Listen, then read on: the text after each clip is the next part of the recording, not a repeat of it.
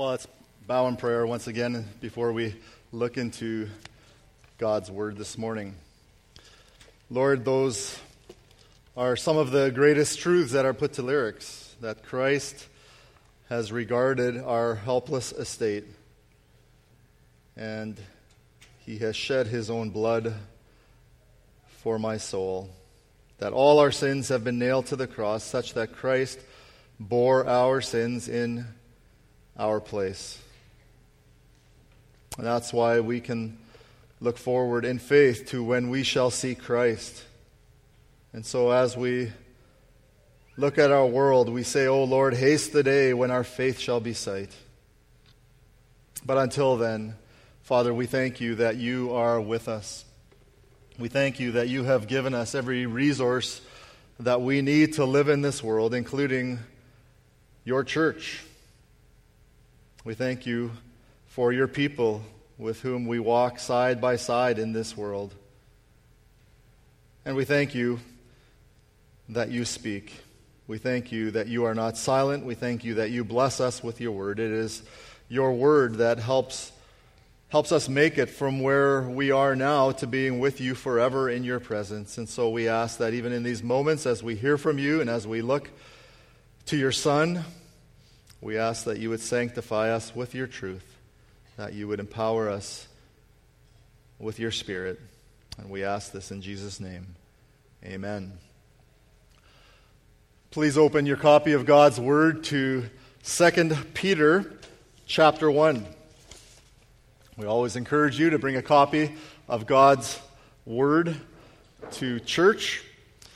If you're like me, you always make sure you have a few things long wherever you go. You've got your keys, you've got your wallet, you've maybe got your purse or your diaper bag. For me, I have to make sure I bring my glasses now. And I would encourage you to make your Bible a part of what is essential when you come to church. I know those things to remember to bring along start adding up, but don't forget your Bible. We are a Bible church. That is, we believe that God's Word is our final authority, simply because it is God's Word. This represents His voice. And all that to say, bring a Bible to church. If you don't have one, please ask us, and we will make sure to give you one. We would be happy to make sure you have one.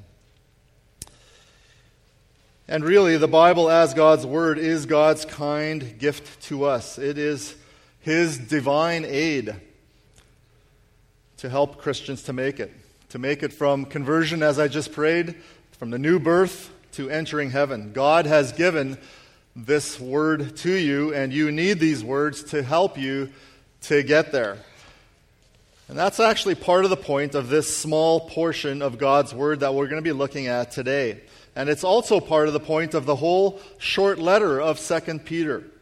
God knows that life in this world is filled with all kinds of obstacles and all kinds of things, landmines, that are on the path that leads to heaven. Most of them having to do with enticements to veer off the path. But 2 Peter was written and was preserved for us today to prepare us to recognize those enticements and to recognize those allurements and those temptations for what they are, for the fact that they are false and faulty promises, that they are empty and futile promises, actually untrue promises that find their source sometimes in false teachers. 2 Peter is God's gift to Christians to equip us and to prepare us to recognize these false teachings for what they are. Mostly, they help us to recognize false teachings by helping us to recognize that God's promises are more precious, and God's promises are greater than what the world holds out to us. And in the section right at the beginning of this letter, in verses 3 to 11 of chapter 1, it starts there in verse 3 by saying that God has given us everything we need. And it ends, if you look down at verse 11, by saying that if if you use all these things that God gave you, it will ultimately serve to help you walk through the entrance that leads you into the glorious presence of the Lord Jesus Christ. It gets you from the beginning of the journey to the end of the journey. That's why I talked about bringing your Bible to church. It's a way of illustrating this passage. God has given us His Word, and His Word will help us get from here to heaven, but we actually have to use it. We actually have to read it. We may have to actually bring it. Just listen to that flow of thought from 2 Peter 1, verses 3 to 11. His divine power has granted to us all things that pertain to life and godliness, through the knowledge of Him who called us to His glory and His own glory and excellence, by which He has granted to us His precious and very great promises, so that through them you may become partakers of the divine nature, having escaped from the corruption that is in the world because of sinful desire. For this very reason, make every effort to supplement your faith with virtue, and virtue with knowledge, and knowledge with self-control, and self-control with steadfastness, and steadfastness with godliness, and godliness with brotherly affection, and brotherly affection with love. For if these qualities are yours and are increasing, they keep you from being ineffective or unfruitful in the knowledge of our Lord Jesus Christ. For whoever lacks these qualities is so nearsighted that he is blind, having forgotten that he was cleansed from his former sins. Therefore, brothers, be all the more diligent to confirm your calling and election. For if you practice these qualities, you will never fall. For in this way there will be richly provided for you an entrance into the eternal kingdom of our Lord and Savior, Jesus Christ. This is the word of the Lord. And so you see here the flow of thought. We could summarize it by saying that God provides something. We therefore have to take it up and use it. But the payoff is that God uses His supply to, in the end, throw open the doors for our glorious entrance into eternity, where we will enjoy the presence of God forever. Bringing your Bible to church is just a small way of picturing that. Maybe another way of thinking of it is gardening, or on a larger scale, farming. Lots of that going on around here these days. Someone gives us a seed, or in some fashion, we come in possession of a seed. A seed is a beautiful thing because we know what it can become. It is a gift from God, and not only does God provide the seed, He also provides then the sun and the moisture and the oxygen to help that seed germinate and to grow. But in order for it to come to fruition, literally, in order for it to bear fruit, it often requires us to do something. We have to get that seed into the ground. We have to cover it with soil. And sometimes, depending on the season and the plant, we have to water it, or we have to add something to the soil, or we have to hill the soil, or stake up the plant, or to cut back some growth, or to protect it from weeds, or protect it from bugs, protect it from hail, those sorts of elements.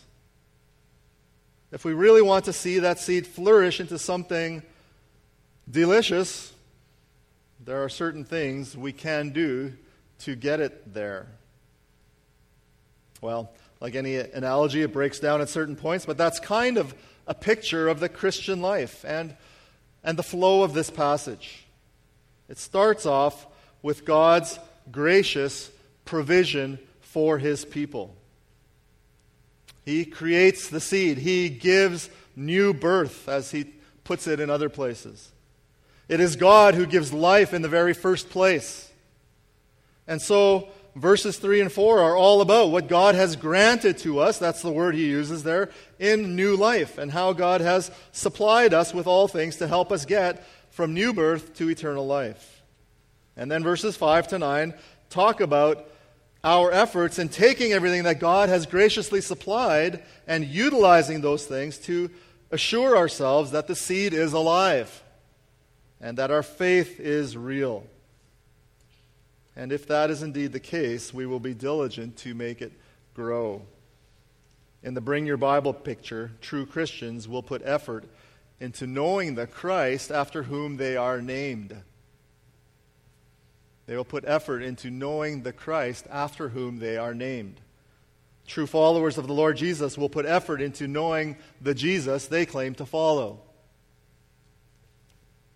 And then verses 10 and 11 assure us that those efforts at godliness and Christ-likeness are worth it because they'll help us arrive at the prize. They'll help us to get there. And so that's where Peter is heading here, right off the top of this letter. This really encapsulates the Christian life in a few short verses. God's grace and salvation through the Lord Jesus Christ, which is the foundation for our progress in godliness from seed to fruit, and to God bringing us home then to live with Him forever. And it all begins with God. It all begins with His grace toward sinners. Just note this again, it always has to start with God. Life does not come unless God grants life. Just as the Bible starts with God saying, "Let there be light," and there was light, so life only starts when God commands life. Right?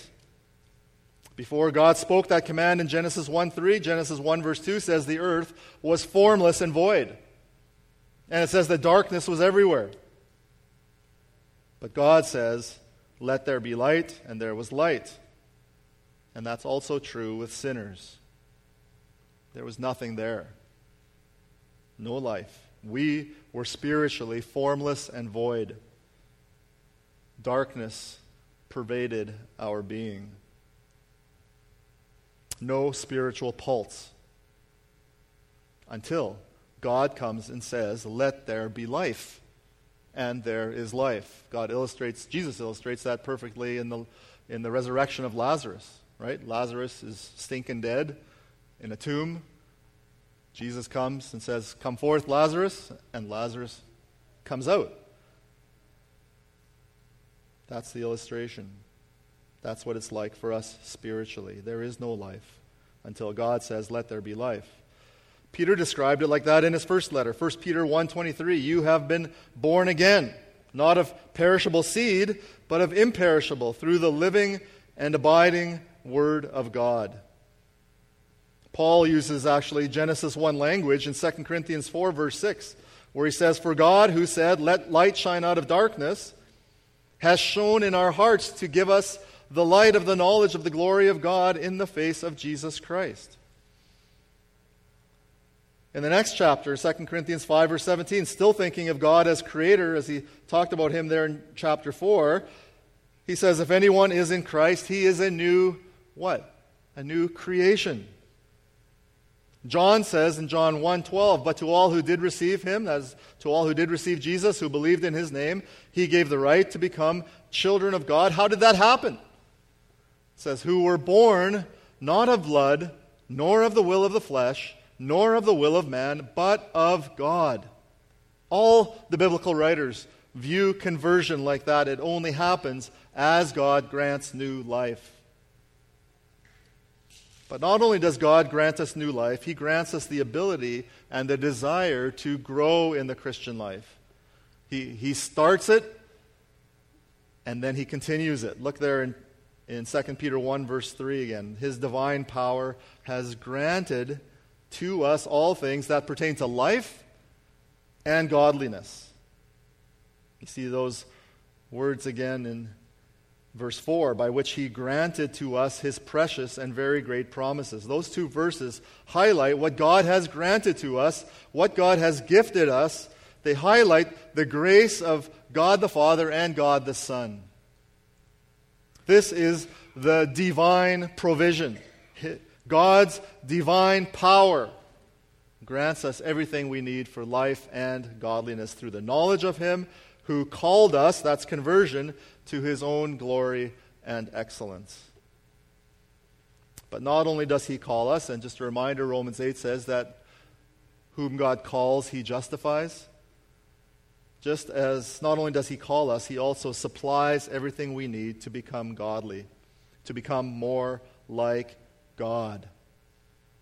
That's the process we're all in. We're becoming more like God.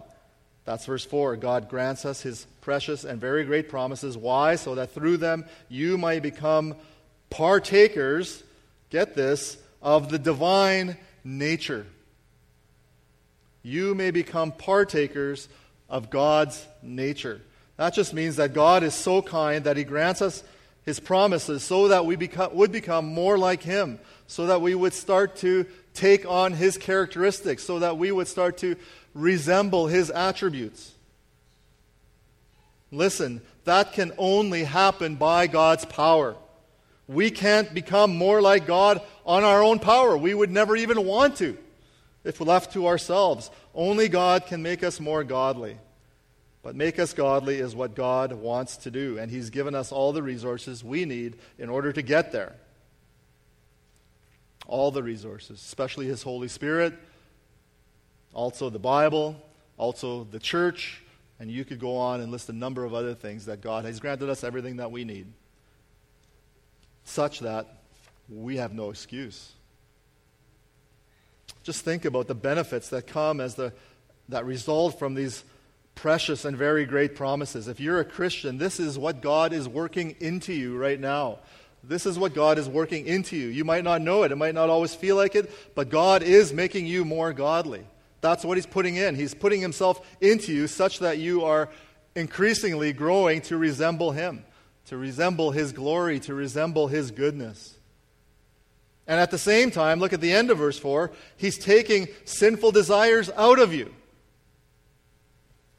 Having escaped the corruption that is in the world because of evil desire. He's putting His goodness and His righteousness in, and He's taking evil desires out. Listen, God has already rescued us from the corruption of the world. Praise God for that. He provided a way of escape through His Son, but He also makes sure that we will keep on escaping. That's the tense of the verb there. As time goes on, as you're becoming more like God, the world starts to look less and less attractive to you, and more futile. And so I wonder, is that your experience? Just think of your life as a Christian, however long that might be. Maybe you've just been a Christian for 30 days, maybe you've been a Christian for 30 years. Have you noticed that some of the things that you once valued, maybe your image, maybe your identity, maybe your achievements, maybe your education, maybe some of your treasured collections, have you noticed those things that you once valued seem less and less valuable? Have you noticed that some of your sinful desires are not as desirable as they once were? If so, all the credit and glory goes to God. He is doing that work in you through the Holy Spirit. He is making you more holy, is another way to put it. And because God is working in you, through the saving knowledge of His Son, it's because of that He now, number 2, calls you to put forth effort in becoming more like Him.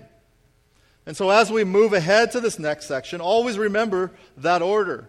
Don't let verses 3 and 4 go out of your memory.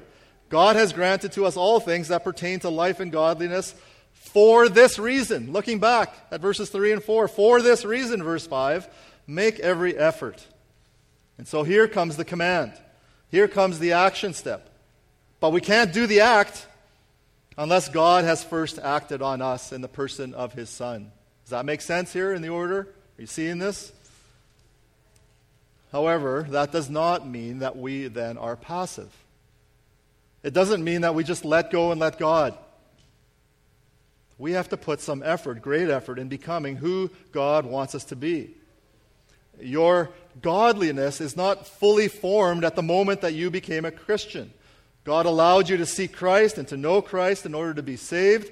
You've turned from your sins. You've trusted in Christ alone. You are wondrously and gloriously saved. Yes, amen. Praise the Lord for that.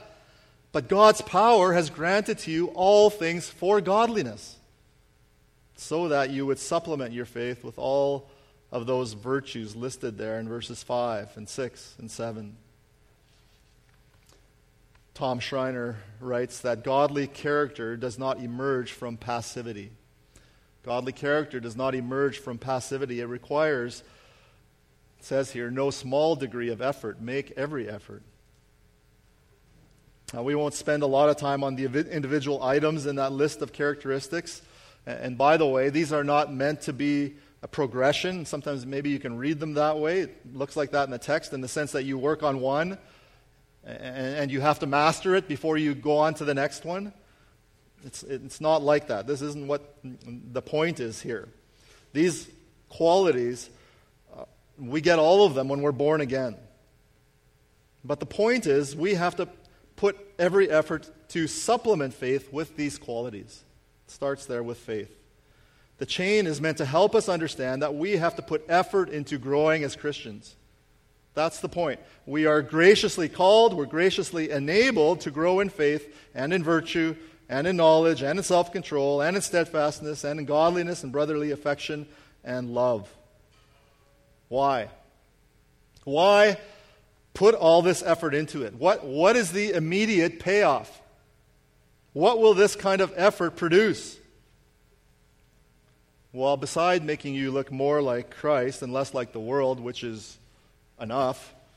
Remember verse 4? That's what it said there. Besides increasingly rooting out our sinful desires, expending effort on your godly character will help you for two reasons here. And you see them in verses 8 and 9.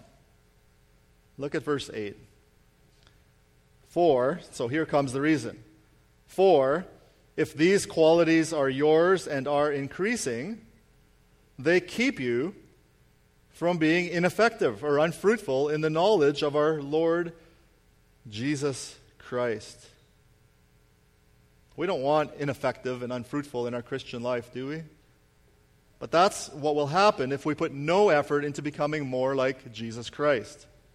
If we don't engage in this relentless pursuit of godliness, if there is no growth, if there's no increase in these qualities, then we will not become more godly, which is what our aim is.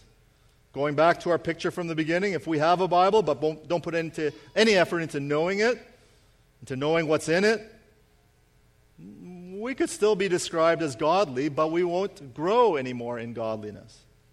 If we don't give any attention to the seed, it might still become a plant, but with effort, it can flourish into something scrumptious. God has granted to you everything pertaining to life and godliness so that your faith might grow and flourish rather than becoming ineffective. Another way of saying that is useless or unfruitful. So determine to make every effort to grow in those qualities, in the strength of the Lord, and you will become effective and fruitful. Fruitful in what? In the knowledge of our Lord Jesus Christ. That is the goal of this pursuit. That is the goal of this effort. Jesus is God's Son. Jesus came from the glories of heaven down to the grunginess of this world in order to save sinners like you and me. Jesus is now your Lord. He's your Master. Wouldn't you want to know Him more? Wouldn't you want to know Him better? Wouldn't you want to know Him in deeper ways? The path to knowing Him, the path to effectiveness and fruitfulness is to make every effort to grow in these qualities. Because if you don't, verse 9 says, whoever lacks these qualities is not only ineffective and unfruitful, but is so nearsighted that he is blind, having forgotten that he was cleansed from his former sins. Okay, so now this is getting serious, isn't it? This is no longer optional. We we could drift into thinking, forgot to read the Bible, but it's still okay. No, forgot to water the plant, but it's okay, I'll get it tomorrow. But not putting in the effort to becoming like God and to knowing Jesus Christ over an extended period of time has some serious consequences, doesn't it? If you look at your life and there's little virtue, let's just go through the list here. If you look at your life and there's little virtue, maybe you watch things and you do things and you talk like an unbeliever, or there's no knowledge, you never crack open your Bible, you never put yourself into places where you can grow in your knowledge of God, or there's no self-control, you can't stop yourself from sinning, or no steadfastness, things get a little tough and you give in, or no godliness, you start to look more like the world than God, or you care more about yourself than your fellow Christians. There's no brotherly affection, there's no love. If you lack those qualities, it says you are so nearsighted that you are blind and have forgotten that you were cleansed from your former sins. What does that mean, nearsighted? Well, to not have those qualities affects your sight and it affects your memory. Those are interesting qualities. Those are the qualities that seem to go as we get older, isn't it? As our bodies start to decay, we can't see well and we become a little bit forgetful. Well, we can't stop that process, but apparently we can do some things to restrain the process, to slow the process down a little bit. We can eat carrots, apparently. Is that true, that they're good for your eyes? Eat lots of carrots? That's what my mom always told me. You can, for your memory, you can do Sudoku. You can read, you can do crossword puzzles, do the jumble. Apparently those things are better for helping to retain memory. But spiritual blindness and being spiritually forgetful are far more serious. Nearsighted and blind. This means that our focus is so much on this world that we set our eyes so much on the things on this earth to such a degree that our so-called conversion has lost all of its effect. That's what this is talking about. There's no difference, no noticeable difference. Blind, in the spiritual sense, describes an unbeliever in other places in the Bible. We even sing the song, right? I once was blind, but now I see. And so people who lack those qualities do not look anything like a Christian after a time. And the same goes for forgetfulness. They have forgotten that they were cleansed from their former sins. Their life gives no evidence of having been saved and converted and forgiven. Where there's no growth in godliness, where there is no noticeable evidence that someone has actually escaped the corruption that is in the world, it just looks like they still have the corruption that's in the world. Where people constantly give in to their sinful desires, there is no evidence that someone has been truly converted. Well, I hope that we all see the danger there. In the progression of this letter, we'll see that the real danger of this lack of growth in godliness is that it renders people susceptible to false teachers. Everything they teach is going to sound good if you don't keep on working on godliness. You'll have no filter, no ability to discern truth from error. And so putting effort into growing in these areas will help you say, when you hear something, whoa, wait a minute, something doesn't sound right there. And so God has given you everything you need for life and godliness. And you must put effort into your growth in godliness. Therefore, brothers and sisters, Paul says in conclusion, this is number 3, be all the more diligent to confirm your calling and election. For if you practice these qualities, you will never fall.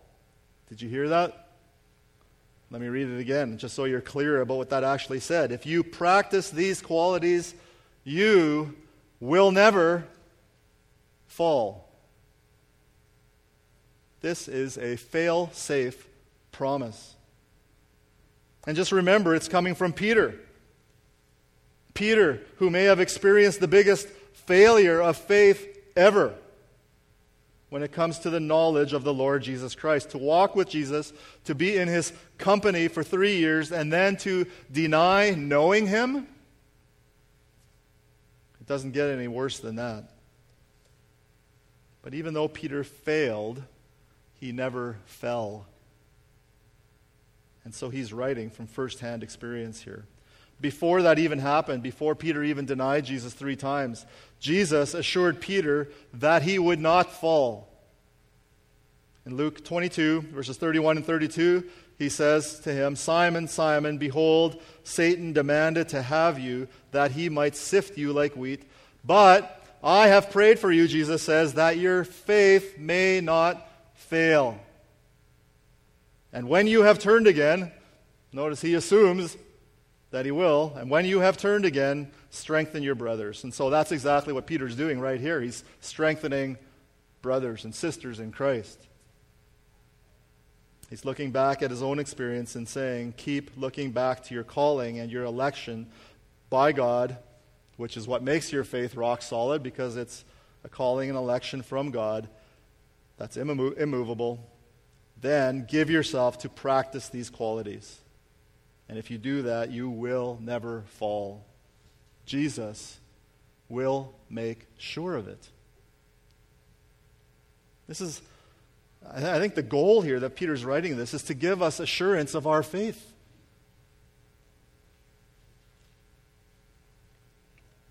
And then verse 11. If we're using God's divine power in the pursuit of godliness, there's another promise. Not only will you not fall, but you're going to make it to the end. God is going to get you there. And Peter puts it in such an inviting way, doesn't he here? For in this way, there will be richly provided for you an entrance into the eternal kingdom of our Lord and Savior Jesus Christ. It's like at the end of this pursuit, God is going to throw open the doors of his eternal kingdom. You might be picturing here, if you've read Pilgrim's Progress, the celestial city. God is going to open the doors of his eternal kingdom, and he will roll out the red carpet for you, and you will look up and you will see your Lord and Savior Jesus Christ. You will make it by God's divine power. The pursuit will be worth it. The following Jesus will be worth it. The hardships and discouragements that you face along the way will be worth it. The saying no to temptations and to temporary pleasures will be worth it. The self-denial will be worth it. The loss of friends and family will be worth it. The persecution will be worth it. Commit your ways to the Lord. Acknowledge him in all your ways. Make every effort to know him, and he will direct your paths, and he will get you through this life, and will take you right on through to the entrance to eternal life. Let's bow in prayer.